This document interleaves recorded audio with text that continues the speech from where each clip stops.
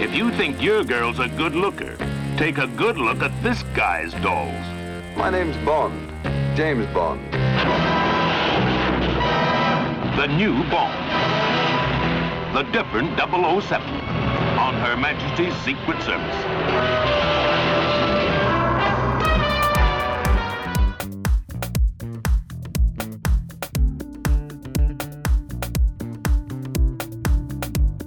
Hello, my name is Ho Lin, and I run the Camera Roll movie review blog, and this is the Camera Roll podcast.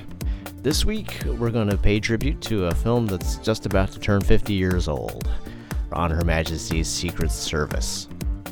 Picture this. It's the year 1969. The James Bond film series has been going on for 7 years now, and it's basically the biggest thing in movies. And yet, the star of the entire series, the man who everybody associates with James Bond, Sean Connery, has just left the role. And taking over for him is a completely unknown Australian actor who's best known for being a TV model and used car salesman. Not only that, but the movie is an adaptation of an Ian Fleming novel that is one of his best, but also one of his darkest. The result? A true oddity in the James Bond series, and quite possibly the best Bond film of them all.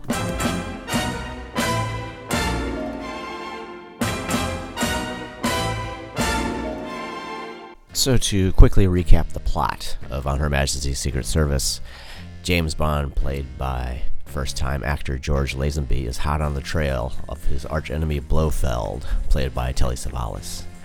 And during his hunt, he comes across Countess Teresa di Vincenzo, played by Dame Diana Rigg, who happens to be the daughter of the head of a notorious crime syndicate, played by Gabriele Verzetti.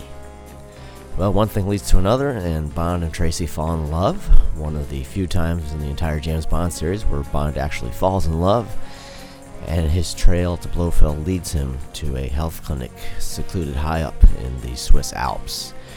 To infiltrate the clinic, Bond poses as a professor from the London College of Arms, and from there it's the usual bevy of beautiful women, exciting stunts, and a villainous plot to hold the world at ransom.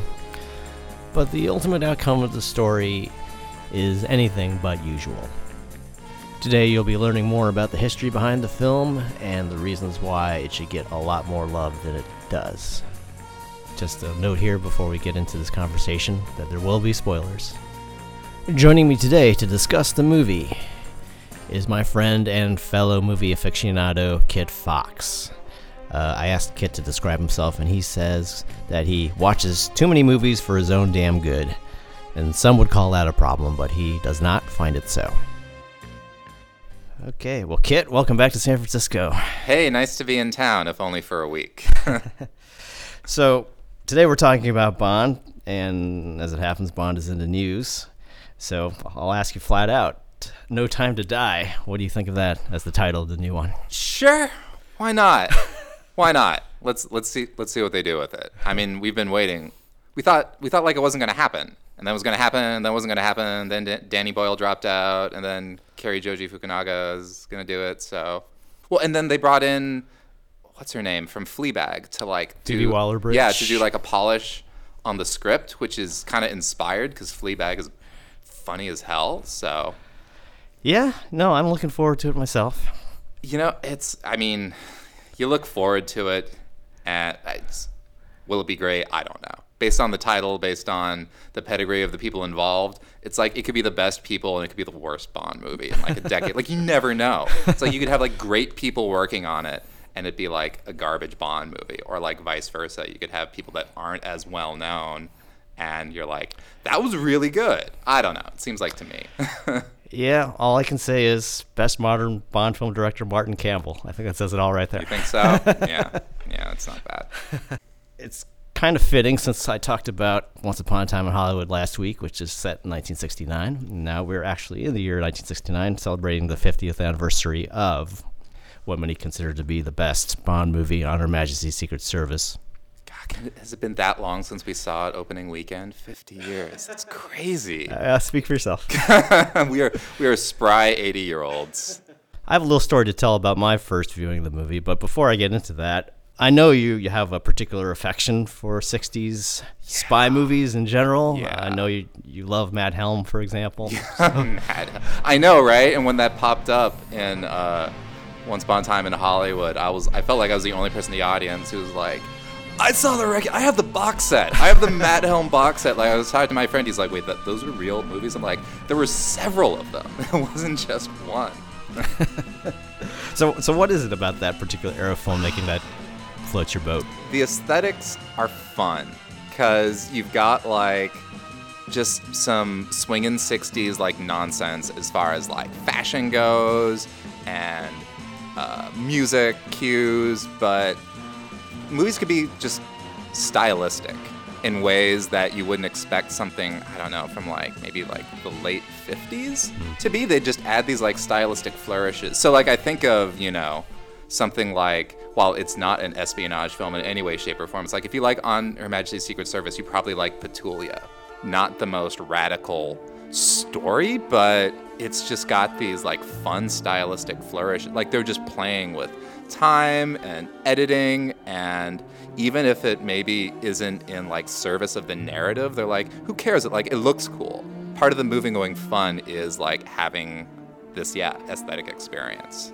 So I've always really enjoyed that, and I thought they kind of, I don't know, you'll see movies of that era, and there's just this degree of fun also that they're imbued with. Mm-hmm. Like also, a prelude to like shit getting gnarly in the 70s. Like you can see it like going down that route. So it's like before it got like really dark and grim. Mm-hmm. Well, it's funny you say that because I do think OHMSS does come at a specific juncture that's very interesting just in terms of cinematic history, because I was just looking at films that came out in 1969, and you have Easy Rider, Midnight Cowboy, Wild Bunch, so that's right on the edge. Did you read that book, Pictures at a Revolution? It's really good. So it was written by the guy whose most recent one was The Five Came Back, but it was about, I think, was it like 1968? It was like the movies that were nominated for Best Film.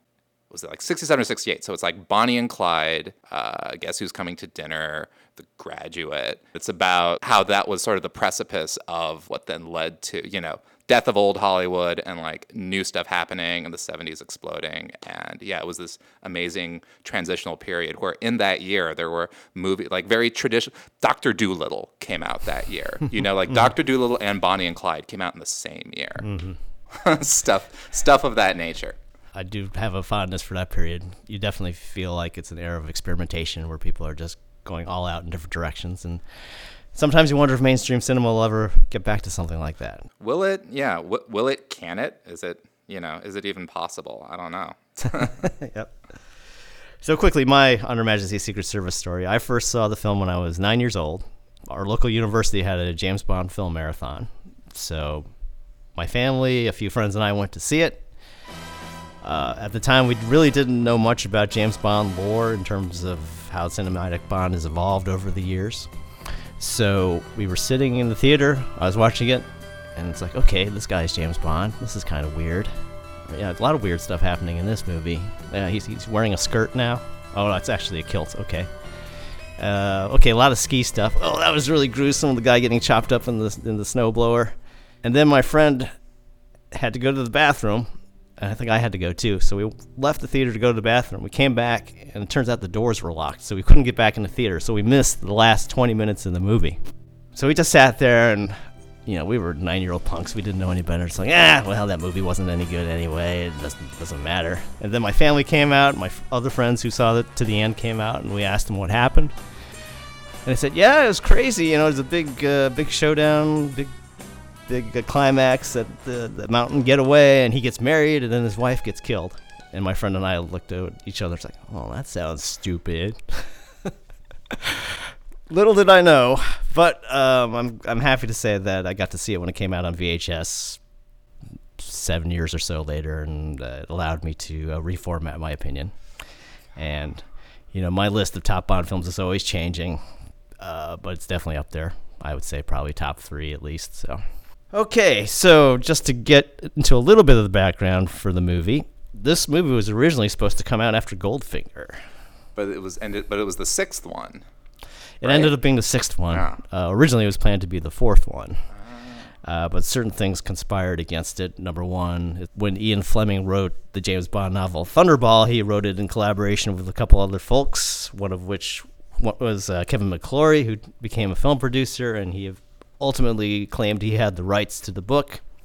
So to head him off at the pass, the Bond film producers, Albert Broccoli and Harry Saltzman, decided to collaborate with him, so they moved Thunderball up to be the fourth movie in the series after Goldfinger. And then they thought about having this movie right after Thunderball, which actually makes sense because if you read the Ian Fleming novels, that's pretty much the right order in which they appear. But for some reason, they felt it was, quote, Thunderball on skis. So they decided to hold back. Ski ball. They could have. But I also think at the time that they were also saying Bond was getting more fantastical in terms of the scope of it and the gadgetry. And they felt that On Her Majesty's Secret Service was a little bit too downbeat a story to put out at that point. So instead You Only Live Twice as the fifth James Bond movie, which is as crazy as you can get. I happen to love it myself, but I understand some people might not have such rosy feelings for it because it does completely go over the top, in my opinion, in a good way. But anyway, long story short, as it turns out, Sean Connery stepped away from the role of James Bond after You Only Live Twice. A massive talent search was held for the next Bond, and the final candidates, I have the list here, include John Richardson, Hans de Vries, Robert Campbell, and Anthony Rogers. None of which have gone on to do anything. Showing my ignorance, but I'm like, I don't know, was one of them... John Richardson, the name sort of rings a bell. Right. But I might be confusing him with another Richardson. It's like, it sounds like, like a C grade, like Richard Burton or something. Like, I don't know, he was like his stand-in or something. Yeah. So as it turns out, the role ended up going to Australian-born George Lazenby, who up to that point was basically a used car salesman and a model. And the story of how he got the part has sort of become part of the James Bond lore, but he basically heard about this opening and he basically sauntered into the producer's offices and said, "This is your James Bond right here." And they liked his swagger. And he basically lied to their face and told them that he had all these other acting credits on his resume. And when the director found out, he was afraid that, okay, that's it, they're going to fire me now. But the director said, "You just fooled two of the most ruthless people in the business. If you can act in front of them, you can act in this movie." And the rest is pretty much history. Director of this movie is Peter Hunt, who has made enormous contributions to James Bond films in general. He edited the first 5 of them. And it's kind of hard to tell now from our present vantage point, but when those original James Bond movies first came out in the early 60s, the cutting style was something new and completely different. Just the way the jazzy cuts. Sometimes you'd have these crazy jump cuts in the middle of fight scenes. Just the overall pace of it and the sort of vibrancy of it. A lot of it is due to his work as an editor, I think. Which brings us to the actual movie itself. What is it about the movie that resonates with you? Dive right in. I think the first time I saw it, it was probably on Laserdisc. And I just remember being like, this is my favorite Bond movie. No matter how many other Bond movies I watch, that hasn't wavered. It's kind of just nice. I was just sort of just from the get-go, even before he utters, "This never happened to the other fella," they have that fight on the beach. And it just had this frenetic quality that didn't necessarily associate with Hollywood action sequences. It was fast, moody and dark and kind of scary, and also raw and rough.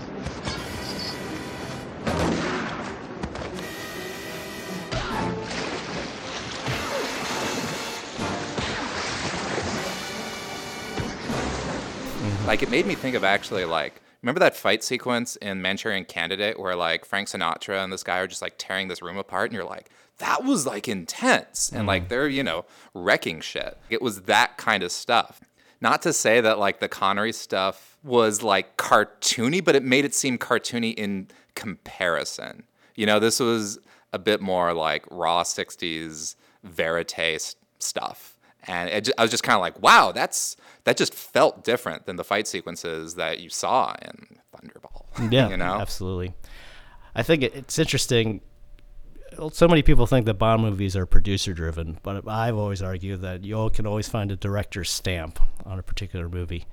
And I do think that's Peter Hunt's particular stamp on the movie. He basically takes that jagged cutting style from his early movies, and then he pumps it up to like the nth degree in this one. And I think it's really effective that way. Yeah, another interesting director coming from an editing background like Hal Ashby. That's really cool. But yeah, and it just starts with fucking Dame Diana Rigg and her ruby red muscle car. You see her and you see that car and you're like, oh, wow. Where is this going? Mm-hmm. I want to see where this is going. I think we should probably mention here that this was actually probably the last Bond movie until Casino Royale, you could probably argue, that actually used the book as the foundation of the story. Right, and the book's really fun. I really like the book a lot. Not that other ones are like, boring in comparison, but I just remember, going through the book and being like, this is a great read too. It pulls you in, and obviously they have some diversions from the book in the film, which I imagine we'll get to later. But yeah, it was like solid source material. Certainly, there's long sections of the book where you get the full skinny on the ins and outs of heraldry. Bond and his bezants. Gold balls. All 4 of them.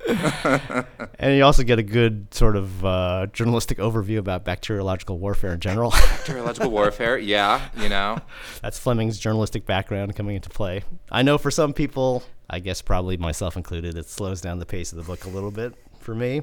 But I agree, one of the best Ian Fleming books for sure. The opening credit sequence, where they show clips from all the earlier Bond films. Like, what's your take on that? Like, watching it recently, I felt it was sort of being like, okay, look, we know you have no fucking clue who this Lazenby dude is, but trust us, this is a James Bond movie. Remember all those James Bond movies you like? You're gonna see that stuff again. Like, stay with us, it's James Bond. Like, it wasn't a different, elaborate, Baroque Bond opening sequence. I think that's exactly what they were trying to do. And there's also the scene early on in the movie where he's in his office and he starts bringing out some of the gadgets he used in his previous movies. And you got some music cues from, so you're just, obviously supposed to believe that this is the same guy. Like preemptively setting up this continuity where you're like, hey, same universe. Exactly. Stay with us, guys. Exactly. But then if you really want to get nerdy and nitpicky, though, he met Blofeld in the previous movie. And then he meets him again in this movie with basically no disguise, and Blofeld doesn't recognize him as Bond, so... Continuity within the Bond universe can be a little squishy sometimes. Yeah, squishy's a good way to put it. But it's a membrane that's very permeable. But there was definitely a lot of anxiousness on the producer's part about bringing in a new James Bond. I mean, I think if you think about putting yourself back in that time, it would be like, hey, Harrison Ford's not playing Indiana Jones anymore. We're just like, here's a new one. Bring somebody totally different in. Because, I mean, those movies made a ton of money and were like a huge hit. And then this is maybe like leading up to the era of like a tentpole movie, where it's like, okay, we've got this franchise that we just know every couple of years we're just going to go to the bank on this, Like it was like one of the first really big ones. They had this guy who's this international star now, and he's not going to be doing it anymore. Yeah, definitely. Very anxiety-provoking. In fact, in early drafts of the screenplay, I understand, they actually had a segment where they introduced Bond as getting plastic surgery so his enemies can't recognize him anymore. And then, voila, George Lazenby. He's looking in the mirror like that sequence in the Marx Brothers movies where it's like Groucho and Groucho, but it's like George Lazenby and Sean Connery, and they're like moving in tandem. Yeah, and like Lazenby shows up, with his prominent mole and his dimpled chin. And he's just so 60s cool. I recall in the books, I feel like Bond, an adjective that was often used to describe him was cruel. Like he had a cruel expression or a cruel look. Lazenby doesn't have that. He's got the physique of like an Olympic swimmer. Mm-hmm. You don't doubt that he's like super athletic and suave and smooth, but he doesn't have that element. So like they weren't going for that, and I don't think like they went for that for a bit. Like maybe they got close with Timothy Dalton, but he was like more rakish. I think like they only really got in that direction with like Daniel Craig, where it's like, okay, yeah, that guy looks kind of like Bruiser-ish. So like they were, I don't know, I felt like they consciously did not want to go that way. They wanted to keep it like up and swinging. The characterization of Bond with Lazenby is definitely a change from Connery era. He definitely seems a little bit more callow. Yeah. Not. I'm not saying that in a pejorative way, but it seems like he's not the cynic that Connery is, which kind of plays into the story, I think, because he's still the suave, arrogant Bond that we know, but it's almost as if he hasn't been touched by any sort of tragedy yet. I mean, yeah, he does have like this Matt Helmish quality where he's just kind of like, things happen. He's like, oh, wow, this will be fun. Like, he kind of like, he walks into a room and he's not like, shit, what's going down? He's like, oh, well, that was an odd fight in my hotel room. I guess I'll just go see what happened to that lady that I met, whose life I saved, you know? And like, it's just, he has this like positivity. That's an interesting way to put it. I know, but yeah, he just kind of like, yeah, this like joie de vivre or whatever. There doesn't seem to be much cynicism to this Bond at all. Which I think sort of ties into your earlier remarks about why you like those 60 movies. They have a certain swagger to them, Yeah. a certain confidence. It's like, hey, we're going to do whatever the hell we want, and why not? Yeah. And, you know, and it was an era of like, you know, long-limbed, gangly, James Coburn-like physique, you know, and fun was important. Like, in addition to, like, intrigue. Because, hey, man, we're having a great time eating acid and, like, discovering ourselves because it's the late 60s. So it's like, what if Bond were fun? Which kind of makes it doubly ironic that On Her Majesty's Secret Service, which has the most tragic ending of any Bond film. Right? Well, and so you've got, like, I think a very quintessential late 60s, like, downer ending where it, like, sticks in and breaks. He cries. Bond fucking cries. There's no hurry, you see. We have all the time in the world.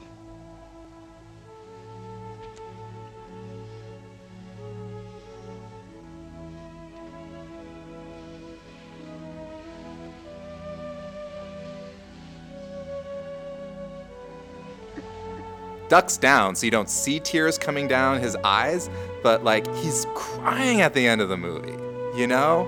Interesting story about that. Apparently, the first take of that scene, when he's cradling his dead wife in his arms, he actually did cry. And then the director, Peter Hunt, said, nope, James Bond does not cry, or at least we don't see him cry, which led to the take that we know now from the movie. But yeah, it's like that happens and you're like, wait, this is a James Bond movie? What? Like, feelings. You don't think of Bond having feelings other than like anger or pain or, you know, the afterglow after, you know, getting banged. But I think that's what makes it powerful in a way, because in a lot of ways, On Her Majesty's Secret Service sort of fulfills the standard brief of a James Bond movie. Yeah. You have Spectre, you have a world-threatening, you know, villainous scheme. You have a couple of ladies that Bond has to bed, and you have crazy chases. You have the big battle at the end with dueling armies, that sort of thing. And then it just sort of hits you upside the head with that ending. And you're like, oh my God, he's sensitive? What? I mean, so I love that little touch, like at the very end, I know we're jumping around, but like at the wedding, when he sees Moneypenny and he does that little like wave, kind of like this sort of like little boyish kind of like gesture that's just kind of like really adorable. It's like Bond's not adorable, but Lazenby like makes him that at times. And I think sort of the other key ingredient that we're sort of alluding to here is Diana Rigg. Dame Diana Rigg. I mean, she's not a Bond girl. She's a Bond lady. You're full of surprises, Contessa. So are you, Mr. Bond. Do you always arm yourself for rendezvous? Occasionally, I seem to be excellent, Prawn. I'll take that if you don't mind. You're very sure of yourself, aren't you? Suppose I were to kill you for a thrill. I can think of something more sociable to do. Now, let's stop playing games. Who was that man in your room? You're hurting me. I thought that was the idea tonight. Now, who was he? I don't know what you're talking about. I can be a lot more persuasive, Contessa. I'm sure you can. Whatever else I may be, I'm not a liar. I don't know. I feel like it's like just different strata. Like she's up there. She's so elegant that like putting her, there is no comparison with like, I don't know. And it's interesting to compare her character to basically just about every Bond woman who's come before and since. Because let's face it, in a lot of Bond movies, the Bond woman is more of a decorative role. Right? Yeah. But in this, you're basically casting an actress who is much more experienced than your leading man. Yeah. And you're trying to build a convincing love story between the two of them. And I think it works mostly because of her. Yeah. I think you really buy that. Even though she's this strong, charismatic, tough woman, she totally is vulnerable in a certain way and feels the need to be with James Bond. Perhaps for an audience that's been weaned on some of the later Bond movies like Daniel Craig era, maybe that doesn't seem like a big deal. But I think coming off of 5 Sean Connery movies, you see that for the first time. It really is striking. Well, and like one of the things that was so revolutionary about Bonnie and Clyde was like it really depicted them as being total partners. And she was more of a partner to Bond. And you saw some of that with the heroines later on. Mm-hmm. But yeah, like not an accessory. Like she was like partnering with him. Well, she basically saves his ass twice, right? Right? So. Like, and she has agency. And of course, she's like dealing with her dad's retrograde notions about femininity. I mean, like, like when he hits her at the end, it's like, get the fuck out of here. Like, come on. She's so cool. Papa, where's James? Don't worry, you'll join us soon. But we can't leave him. He doesn't need your help. I will not go without You'll have to. Spare the rod and spoil the child, huh? Yeah, I mean, like, she fights a dude on her own and, like, kills a dude on her own. Like, she holds her own. Yeah. So, obviously, one of the high points of the movie, I think we agree, Dame Diana Rigg, for sure. Definitely. Other highlights for me, as a soundtrack nerd, John Barry's score still has not been topped. And it's funny, you sort of talked earlier about how the producers wanted to remind us that this is still a James Bond.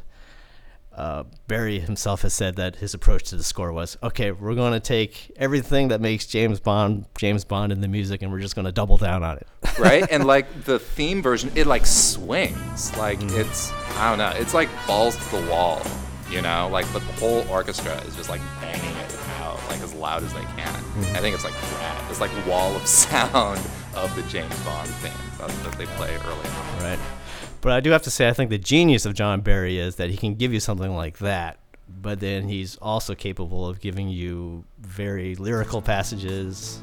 And the song, the sort of the love theme of the movie, We Have All the Time in the World, sung by Louis Armstrong, one of his last recorded performances. We have all the time in the world. How did they get that to happen? How did they get Louis Armstrong to record that rather echoey version? Like, you hear it now and it sounds kind of tinny, but... Well, they actually got him into a studio. Phil Ramone produced the session. And they were worried because, he was not doing well physically at that point. And they were going into it, they were thinking, okay, what Louis Armstrong are we going to get here? But they said, as soon as he started singing the song, there was no doubt. So, I don't know, real talk. Do you know where Christmas Trees made songs asinine? That song's garbage. That's a dumb song. Like that's like some dumb 60s shit.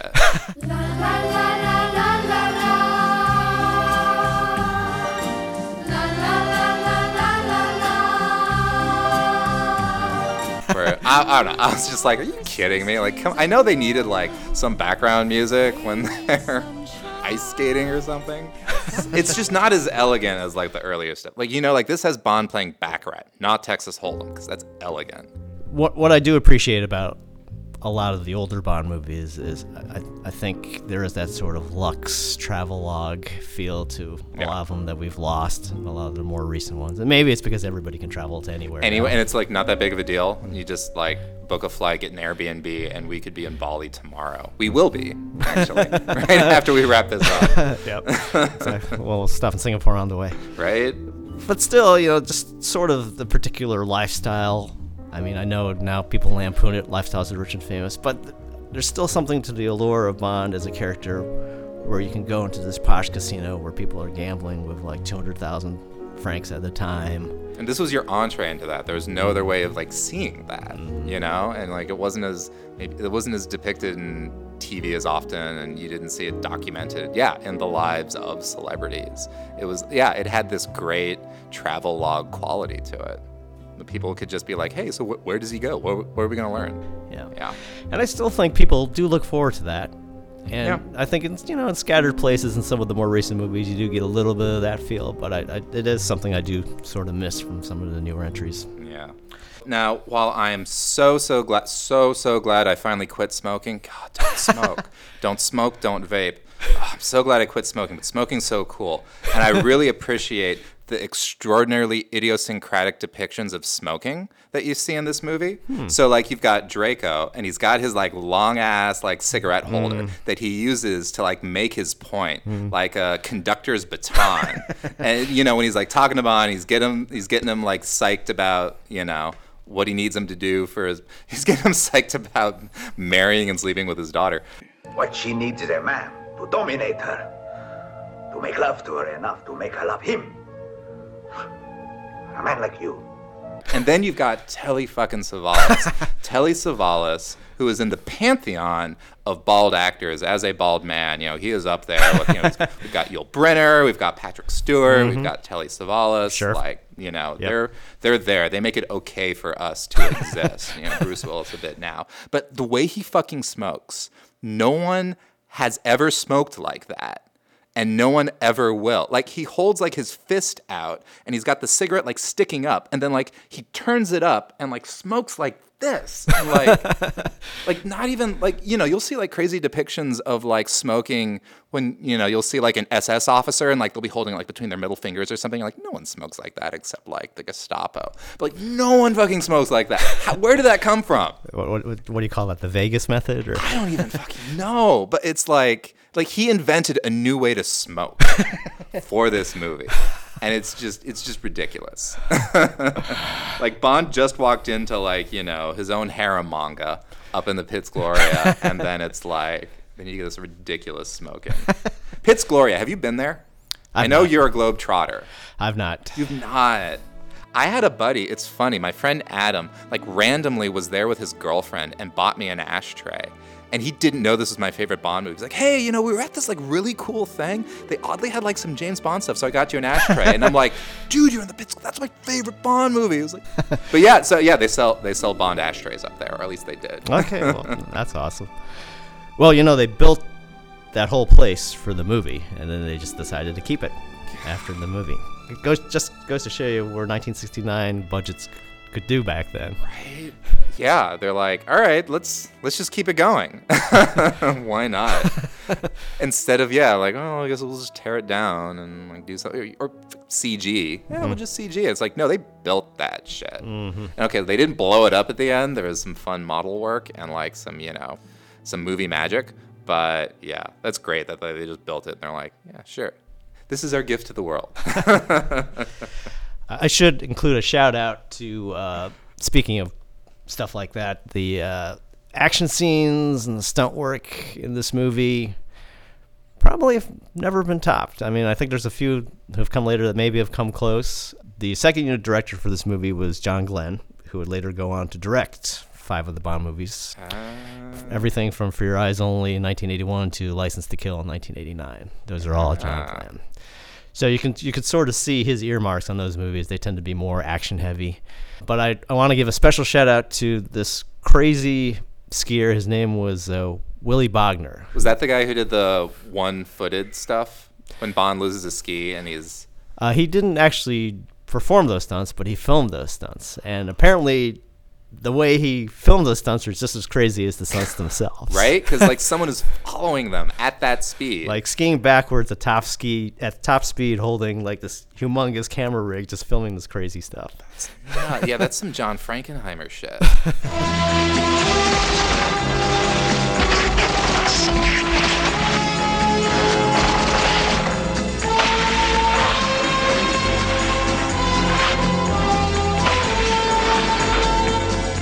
There was some lame-ass, like, Hitchcockian rear projection shit going on where it's like, there's Lazenby, there's Diana Rigg, and, like, they're going down the hill, and it's like, just show him from behind. Like, we don't need to see his face and, like, have some rear projection Bond action. Because, like, yeah, and, like, because you've just been watching, like, these amazing stunt sequences. It's like, I know that's Bond. Like, you don't have to, like, show me his face.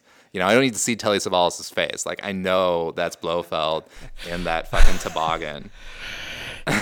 Yeah, part of the charm of Bond movies is the blue screen work, and I mean, you can go basically even through the 90s to see some pretty shoddy blue screen and even green screen stuff. So, oh my god. Can we talk a bit about the harem, though? Like, especially, when I learned that Patsy from Ab Fab is, like, one of the girls, that she is the English one who's, like, snarfing chicken with the glasses, I was like, oh my, because she was a model, apparently. She was a big model, or, I don't know, big, but, like, that's what she did. Joanna Lumley. If nothing else screams swinging 60s to you. Swinging super goddamn 60s, yeah. Where you have a multinational cast of female beauties, all dressed up in the clothes from the country from their nationality that they're from. Just in case, it wasn't Miss Universe enough. They're like, oh, by the way, and she's from France, she's from Holland, like... Yes. And you have Bond pretending to be a professor from the College of Arms, wearing a kilt. So, did you ever go down a heraldry rabbit hole because of this movie? I have to say I didn't. Did you? No, I didn't. But before Ancestry.com, like, that's what you would do, right? But I think it's so funky that the villain's plot in the movie is basically, I want to be recognized as a count. Right? Like, it's not... and then there's the, like, okay, yeah, like, hold the world for ransom, like, whatever. The most important thing is establishing his credentials. That Blofeld is a baron, There's certainly things in this movie that I don't think you'll ever see in a Bond movie again. That's probably one of them. That's definitely one of them. Like, that was his primary purpose. And then they're like, oh, we're going to have to take a trip to, like, where your ancestors' remains are kept. And he's like, later. But, yeah. Oh, my God. Let's see. Other things I don't think you'll ever see again. I don't think you'll ever see a romantic montage set to a Louis Armstrong song. Right? That was a romantic. They're holding hands. They're, like, doing couple shit. They're walking on the beach. They're riding horseback together. Like, oh, my God. It's so dreamy. It's like, it's how you wish your parents met. I don't think you'll ever see again. There's a classic suspense scene early in the movie where he has to find some files on Blofeld from a Swiss lawyer's office, and he's trying to get these files out before this tiny, pudgy little lawyer comes back to the office, and it builds up so much suspense. And if you stop to think about it, it's like, it's just a little pudgy lawyer. What does he have to worry about? But... Right? He's just... And, like, he gets that elaborate device to, like, crack the safe. While he reads Playboy. While he's reading Playboy. And he's just... Yeah, again, this is like Bond's having fun. He's like, oh, I got, like, 20 minutes to kill. Hey, let's take a look at Miss September. And he's just, like, it's just with a smile on his face the entire time. So, surprise, surprise, not in the book, the ridiculous stock car chase sequence. Not in the book at all, where, like, suddenly it becomes, like, a fucking 70s car movie. Mm-hmm. Like, fucking Le Mans, or, like, Two-Lane Blacktop, or, like, it's like Vanishing Point. I hope my big end will stand up to this.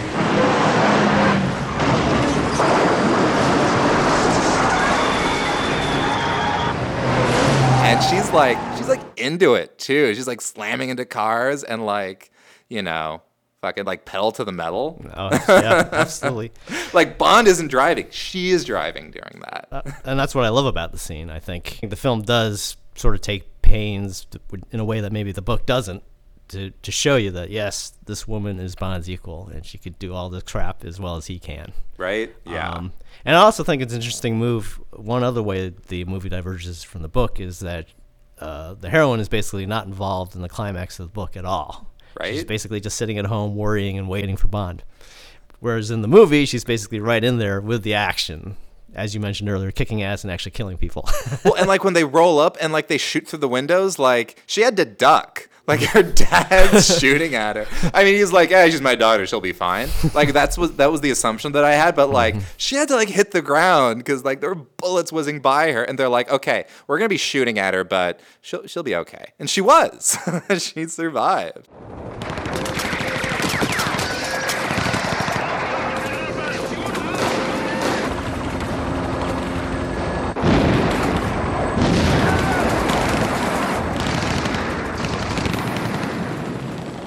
I wanted to come back to Blofeld for a second. Yeah. So far, 4 different actors have played Blofeld. Each of them completely different in characterization. So you have Donald Pleasance in You Only Live Twice, or basically the model for Dr. Evil in all those Austin Powers movies. You have Telly Savalas as Blofeld in this movie. You have Charles Gray as Blofeld in Diamonds Are Forever. And finally, you have Christoph Waltz in Spectre. Yeah. So, in your mind, Telly Savalas, number one? Telly Savalas, number one. I don't see Blofeld. I just see, Telly Savalas as the bad guy. Like, more than he's Blofeld, he's just Telly Savalas being Telly Savalas. Yeah, he just looks so great and ridiculous, and he has that maniacal, like, smile. You know, like when he goes off in, like, The Dirty Dozen, you know, and he's just, like, shooting up, like, you know, his own people. You're just like, oh, that guy's nuts. Like, he's got this restrained insanity that you're like, he's just, like, a millisecond away from going off the chain. I just love him. He's just so hammy. He just like he chews up scenery. What do you think? I love the hamminess, but I also love it that when it comes time to like explain his dastardly plot, he just gives off that vibe. This is an evil son of a bitch. Right? Yeah. And he's calm about it too. It's almost like an afterthought, like, yeah, and you know, they're gonna like do my bidding and like release these chemical agents, like whatever. But yeah, because, like, I've got that shit on lockdown. The information that I now possess the scientific means to control or to destroy the economy of the whole world. People will have more important things to think about than you. They believe your threat. Oh, they will. Bacteria. Bacteriological warfare. With a difference. Our great breakthrough since last summer has been the confection of a certain Vitus Omega. Infertility. Total infertility in plants and animals. Not just disease in a few herds, Mr. Bond, or the loss of a single crop, but the destruction of a whole strain, forever, throughout an entire continent. If my demands are not met, I shall proceed with the systematic extinction of whole species of cereals and livestock all over the world. I will give props, though, to Donald Pleasance as Blofeld in You Only Live Twice, because he's such an odd actor, and he makes such odd choices in playing that character. But it's, for me, it makes it very memorable, so I do give him props for that. I mean, he's also got wild eyes, too. I mean, like, you think, like, Wake and Fright, you know? Like, Donald Pleasance in that, he's just, like, savage. So, Donald Pleasance is a rad choice. Did you have anything else on your list of stuff that you noticed sort of diverging from the book? I was just looking at, like, at the wedding at the end. Like, Moneypenny's hat is just, like, such a mood. Like, it's just, she just has this outfit. Only Moneypenny would wear that outfit to, like, Bond's wedding. But it's just, like, she's just, like, front and center. And it's just, there's so much happening with it. You know, it's interesting. I read a review of this movie by Charles Taylor from Salon a while back. And he sort of makes the case that you could really read this as sort of like the last Bond movie. Like, right? This is the movie where he's trying to walk away from it all. And at the wedding at the end, every character, M, Q, Moneypenny, sort of gets their curtain call. And, like, that's it. They're like, well, this is it. They are off to, like, live their lives. Miss Moneypenny, what would you do without me? I always cry at weddings. 007 never had any respect for government property. And then, of course, it ends tragically. But in a way, you could say it ends the story of James Bond, because one of the genius things about the title of On Her Majesty's Secret Service is that is who Bond is. No matter what he tries to do to get out of it, he will always be on Her Majesty's Secret Service. And after that, you really don't need to go anywhere else with the character, right? God knows I love every James Bond movie in its own way. But after this movie is really when it sort of started settling into a formula, I think. And I think this is one of the few Bond movies where you actually feel the consequences of what happens. Yeah, and you weren't waiting for the formula to, like, play out. You're like, all right, so this Bond algorithm has been set in place, and that's going to happen, and that's going to happen. There's going to be some tight stunts. He's going to sleep with 3 women, and then, yeah, you're just like, where's it going? You didn't know. And then you're like, he's getting married? Did not expect that. Would you say it's the biggest downer ending for a Bond film? What's more of a downer than that one?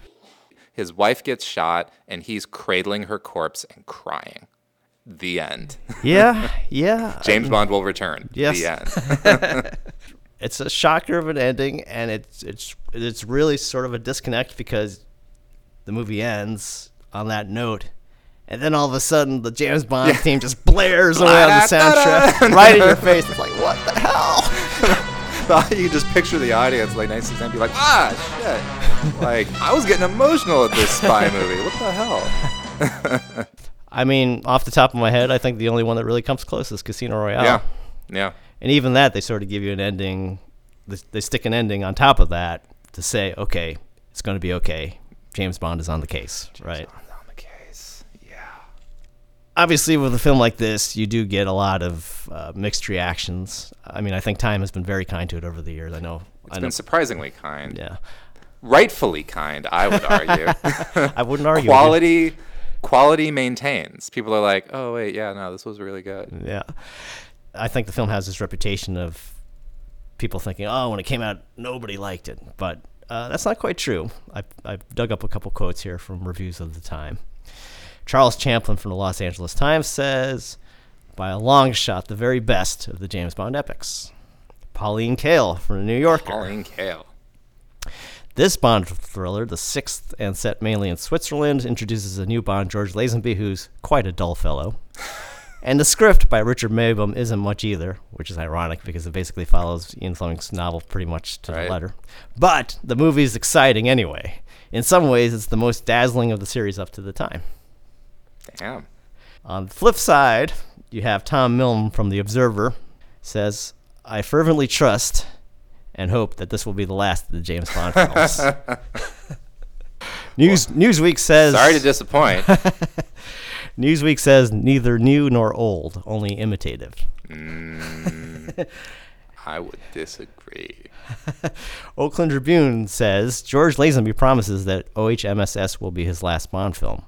We hope he keeps his word. Well, and like, I thought I read somewhere that like Lazenby bumped into Kubrick, and Kubrick said something to him like, "I loved what you did with James Bond. That you're never gonna do it again." Like, catty as fuck. Oh boy! Well, it's like, damn, Stanley, harsh. There is a whole story behind why George Lazenby left the Bond role after one movie. The producers actually offered him a 4-film contract just when they were going to post-production on this thing. But George Lazenby was a true child of the late 60s, and one of his best friends was Ronan O'Reilly. Ronan O'Reilly. It's like spelled Rahilly. And he basically founded Radio Caroline, which was that crazy pirate radio station that was on a freighter in the middle of the ocean. But Ronan basically became a close confidant of George and told him, this James Bond thing it's just a passing fad. The chimes are changing, man. None of this is going to last. You should move on. And so George decided to move on. 50 years later. 50 years later, and now George Lazenby is the answer to a trivia question. I mean, for so long, it was like a punchline, too. Like, there's that Simpsons episode where, like, Bart says, James Bond, and Marge goes, George Lazenby? And it's like, yeah, he was good. So, in terms of the rest of his career, you know, he certainly appeared in a few odd Italian films here and there. Yeah. I think probably my favorite film of his that he did post-Bond was The Man from Hong Kong, which is a crazy James Bond wannabe thriller from Hong Kong, also filmed in Australia, starring Jimmy Wong. Peter Hunt, the director, basically left the Bond team fold after this movie and went on to be a director himself. Unfortunately, he never really distinguished himself, although I have to say I do have a weakness for this one movie he did, Shout at the Devil. Shout at the Devil, that's right, he did do that. Starring Lee Marvin and Roger Moore in a crazy World War I drama thriller set in Africa, I believe it was. Yeah. And another one with Charles Bronson called Death Hunt, which is also interesting. I don't even think I've seen that. Yeah. I do enjoy the Charlie Bronson. I mean, would you recommend, it's a good Bronson time, and you're like, if you're a completist. Yeah, I mean, it's an early 80s Bronson film, but I think Peter Hunt does bring a little bit of flair to it. Yeah. It's not a great film by any stretch, but it's also got Lee Marvin. Can't go wrong with Lee Marvin. Don't get me started on Lee Marvin. Yeah. Point blank, fuck. But, so, you know, and like you said, time has been on Her Majesty's Secret Service's side, you know? Was it both Steven Soderbergh and Christopher Nolan? They're like, it's my favorite Bond movie too, you know, whether you like them or not. But two prominent modern auteurs being like, this movie's dope. Okay, here's a random question. Would you want Christopher Nolan to direct a Bond movie? Would I? His stuff doesn't make sense. It looks cool, but then it's fairly like specious upon further examination. Yeah, I think he'd work. I think he'd work fine, and he'd do it in like 70 millimeter. And how about you? I have mixed feelings. I mean, I have no doubt that he would bring his A game to it because he loves the property so much. Yeah. Maybe he'd be too sincere, or I don't know, try to be too serious. Yeah, I don't think he's necessarily the best director of action. Yeah. And the other thing about Bond movies, it's kind of hard to hit that sweet spot. I think one sort of weird problem we've been seeing with Bond movies recently is they've become very respectable in a way. Yeah. We have Oscar-winning directors and actors working in this Bond film. Right? It's like, wait, what? It was like supposed to be like models and like models' friends. I think the best Bond movies take the core concept seriously enough, but they also have something a little dirty and disreputable about it. Yeah. A little whiff of the illicit about it. Yeah, right? And I think Christopher Nolan's maybe a little bit too respectable for that. That's a good point. He might make it a little too prim and goddamn proper, where, yeah, it needs to be grungier. Here's another probably unanswerable question, but I know it's one that's debated a lot amongst Bond fans. But if Sean Connery was in this movie, right? Well, A, how do you think it would come out? And B, do you think it would be a better movie? I actually don't think it would have been a better movie. I think the tone would have been different. I think a lot of the sort of carefree, swinging late 60s aspect of it wouldn't be there. I think it would be a bit more gruff. So yeah, I think it would have been a very, very different movie. I think it would have been quite palpably not what, ended up being. What do you think? Yeah, I think so too. I think, if you look at where Sean Connery was in his career at that point, he's basically on the verge of like Zardoz, right? Zardoz. The gun is good, the penis is evil. Now it's interesting though, because I think the way he portrayed the character in all the previous films, he does have a certain impregnability about him. His Bond maybe wouldn't be touched by a woman the way George Lazenby's Bond is touched by Diana Rigg in the movie. I think that's the primary thing I would say. We would not have that vulnerability at all. Right. But on the other hand, Sean Connery's had a really interesting career. I mean, everybody talks about his rebirth in the 80s with the Untouchables and all that. But I find his 70s output very fascinating because in those movies, like with Robin Hood, The Man Who Would Be King. Yeah, Robin and Marion is such a good movie. Richard Lester. God, I love that movie. Mm-hmm. He's sort of poking fun at his old, like, macho image in those movies quite a bit. Yeah. And I wonder, maybe he wasn't ready for it at the time, but I wonder if a more sort of wearied Bond that's similar to his 70s performances put in On Her Majesty's Secret Service might have been interesting to see. Like Paul Schrader it up a bit. That could have been fun. That could have been fun. Yeah. But yeah, and I feel like some of the moments where like Lazenby was trying to be like early Connery-ish were kind of, I don't know, things fell a little flat. Or, like, who really branched off? It's like, you could have just, like, not said that, As opposed to, where he's, like, bouncing from room to room and he's like, you're a picture of yourself and twice as lovely in the firelight. Like, that's, like, funny because that's, like, that's more like, hey, fun 60s. Like, Connery I don't think he would, like, deliver that line to, like, every woman that he hooked up with. That's true. I think he would take a different approach. Right? A little bit more brusque, right? A bit more. A bit more commanding. Yeah. One thing that fascinates me as a Bondophile is you sort of see the influence of previous eras on new eras. Yeah. When a new Bond takes over, for example. Yeah. So what you're talking about there was some of the cheesy one-liners, stuff that Connery did a lot of. And you sort of carry it over because you're trying to maintain at least some semblance of a thread. Yeah. I think another example that comes to mind for me is The Living Daylights, which is Timothy Dalton's first Bond movie, and he's obviously trying to portray a more serious Bond than Roger Moore did. And yet you have him skiing away on a cello case, for a big set piece. Right. You're like, it's just not goofy enough. We need a little bit more goof. We need a little more goof. Yeah. Did you have any final thoughts? Final thoughts. On Her Majesty's Secret Service? Still the greatest Bond film of all time. Diana Rigg, still the greatest Bond lady of all time, George Lazenby, the greatest Bond of all time. No, he's not the greatest Bond of all time, but a great Bond. People are harsh on him. He showed up. He did the job. I believed he was Bond all the way through. I was like there with him. Maybe it's best that he only did one, just like one and done. You know, it's like Night of the Hunter. Let's just like make this one time. So Interesting. Late 60s. If you love that vibe and that feeling, it's got everything that you want and some cheesy rear projection shit. Absolutely. The film certainly makes me feel elegiac. Right. I mean, not just because of the nature of the story, because I think it does sort of close off an era in Bond history. Yeah. And it kind of makes me sad for what might have been, because the talk actually was that the next movie, which was Diamonds Are Forever, would have been more of a direct continuation of On Her Majesty's Secret Service if George Lazenby had stuck around. Interesting. And then the plotline would have been more about Bond getting revenge on Blofeld for killing his wife. Interesting.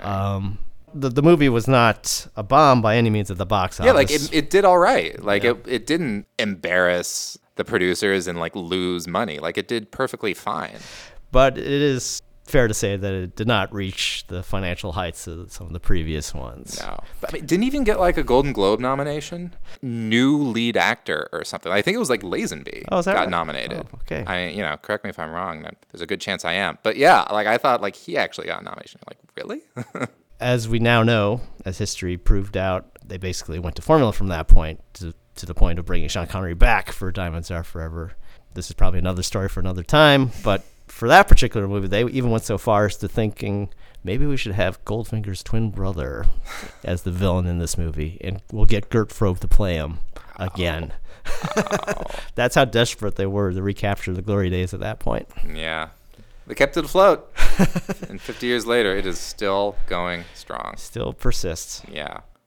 Well, yeah, it has been an honor to chop it up with a Bond expert of your caliber. Thanks for letting me prattle on about all things Lazenby and Rigg. Oh no, I could talk about this movie all day. Oh, hey, me too. Well, thank you, Kit. Appreciate you having you. We'll definitely have you back at some point. Thanks so much, Ho. Right. Really appreciate it.